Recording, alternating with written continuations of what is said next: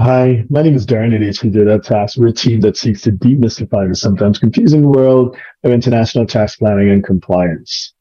Visit us at HQData.tax or we have over probably 2,000 articles, all free of charge, where you can research and explore the topics that may be of interest to you in your situation. And of course, if you want to engage with us, there's an option to just become a client on our website. Alternatively, you can have a look at our YouTube channel. We have over 1,000 videos, and we also have podcasts wherever you get your favorite podcasts. For those who prefer in person in September 2023, so in this coming September, we'll be doing in-person events in Singapore on the first Monday in September, on the 12th in New York City, and on the 14th in Beverly Hills, California. Have a look at HEJR Tax, and perhaps we'll see you at one of those events. Now, our practice works with business owners who are location independent and have the luxury of being based from wherever they want in the world, you know? As this is the third or fourth video that I'm doing in a series of video, and the common thread is this: don't outsource the decision. You know, buy tickets, jump on flights, and explore the world for yourself, and decide where you and your family would like to be or would like to spend time. Again, you don't have to spend time in one place. You can split your time between different places, just like when you're in the US. You could be in New York, but you can have a pad in Florida or Texas or whatever. Similarly, you can be in New York still, but you have a second home in Spain or in, the Algarve in Portugal or in Punta del Este in Uruguay. So you have a lot of options. The world is an oyster. There's been some discussion, at least in some forums, about like up and coming destinations, jurisdictions. What is the next so and so? What is the next Singapore? What is the next? We did a relatively long, because we tend to do short videos, but a relatively long video on this. If you go to our YouTube channel, HQData, and you just do a search for Miami, Dubai, Singapore, it'll pop up and you can see what I mean. So this is like a short version of what we explained in that long video. But, the takeaway is my high school teacher, my history teacher used to say that those who don't learn the lessons of history are doomed to repeat it. What do I mean by that? Is that putting aside the hype from politicians and promoters, that certain conditions make a jurisdiction a successful financial center. And I use the term financial center very, very purposefully, because this world works based on money, on financial flows. And financial flows that are backed by military might, let's be completely honest. And that is the beating heart and the circulatory system of the present world order. So that's why I'm focusing on financial centers. So there's certain conditions to make a financial center a financial center. At the top of the tier one jurisdiction, at the tier one level, the two main financial centers, obviously New York and London. Contrary to what some people may say, I don't see them as being in competition with each other, but they complement each other in a way to ensure the continued Anglo-American hegemony. That's just the way it is from my point of view. I know that there are lots of China fans, because obviously I spent a lot of time in Asia. There are lots of China fans that are adamant that despite the downward demographic debt spiral that China seems to be in versus the West, they're saying that, hey, China is bigger. China's going to take over. This is China's century and stuff like that. Personally, I don't see that, but that's a conversation. That's a debate that is healthy and should continue. So anyway, so whereas London and New York are indisputably global, from there you have regional financial centers, and those regional financial centers create regional hubs where you would want to be based if you want to be in the right and the kind of sweet spot in any particular region, right? So in LATAM, and when I say LATAM, I mean Latin America and the Caribbean, it's Miami, right? It's Miami. It's like one of the few places that you can get a direct flight, probably the only place you can get a direct flight to more Caribbean islands and more Latin American cities than anywhere else. Arguably more so than Panama and Sao Paulo, which would be, your other options. And that was a while ago. I mean, a couple of decades ago, it was all about Panama. And people are old enough or were paying attention to remember that. Panama, the expansion of the canal, they're doing the offshore financial centers, a free zone, the special companies that you can set up with tax benefits and the banking and stuff like that. But then a few scandals later, and the reality that in order for a financial center to be a financial center, you must, a regional financial center especially, you must have political stability, the rule of law, and a business culture, can do business culture. And unfortunately, things didn't work out for Panama.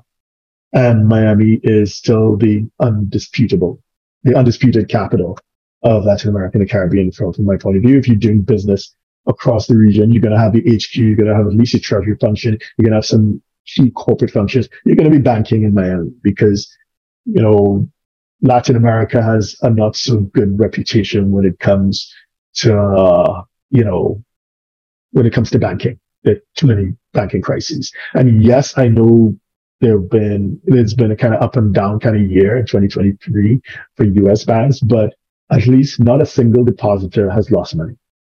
And that's when you're backed by the strength of the US government. Whereas when similar things happened in Mexico and Argentina and Venezuela, and Caribbean islands, not everyone can say that.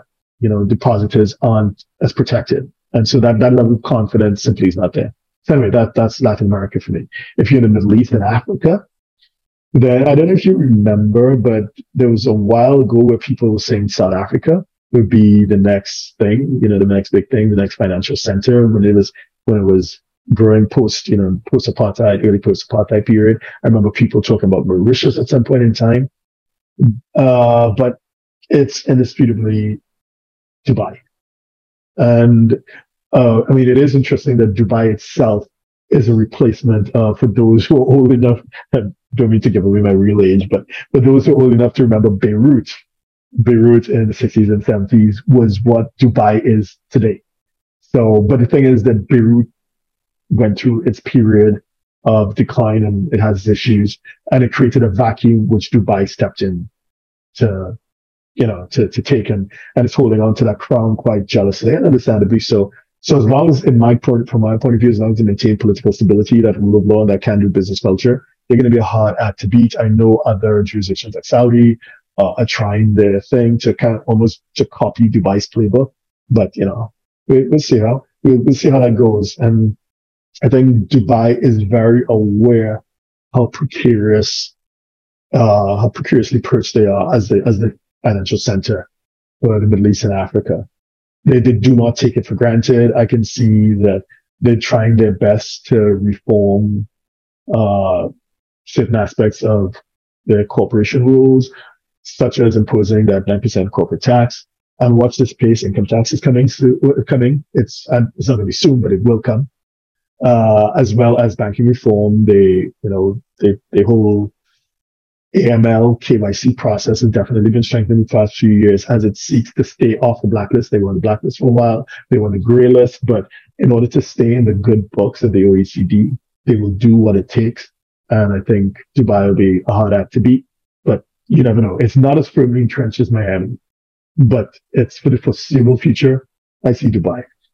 In Asia, well, Hong Kong has lost its shine, but it still is the gateway to China. If it is that you're doing business in China, a lot of people argue that you still need to go. Hong Kong is still the place to be, so you're launching that.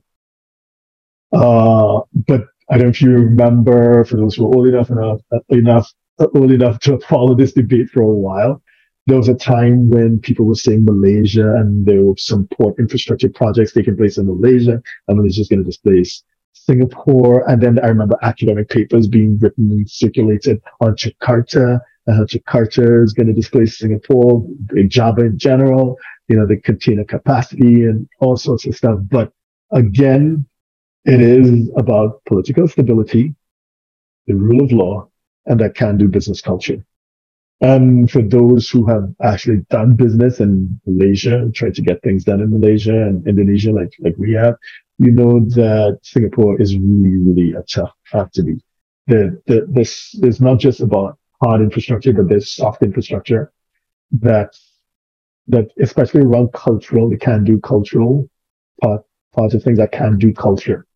Yes, you can have the rule of law. Yes, you can have political stability, but if you don't have that can do culture, it's not going to work for you.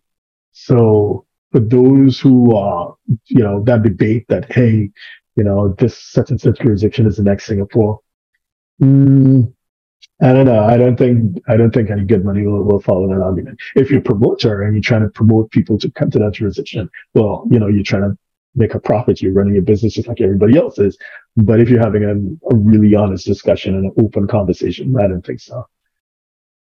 So what is the takeaway? The takeaway is simple. If it is that you are truly location independent as an investor, as a business owner, take the opportunity, get your family, buy some plane tickets, and go see the world. Don't outsource that process. Take it in-house.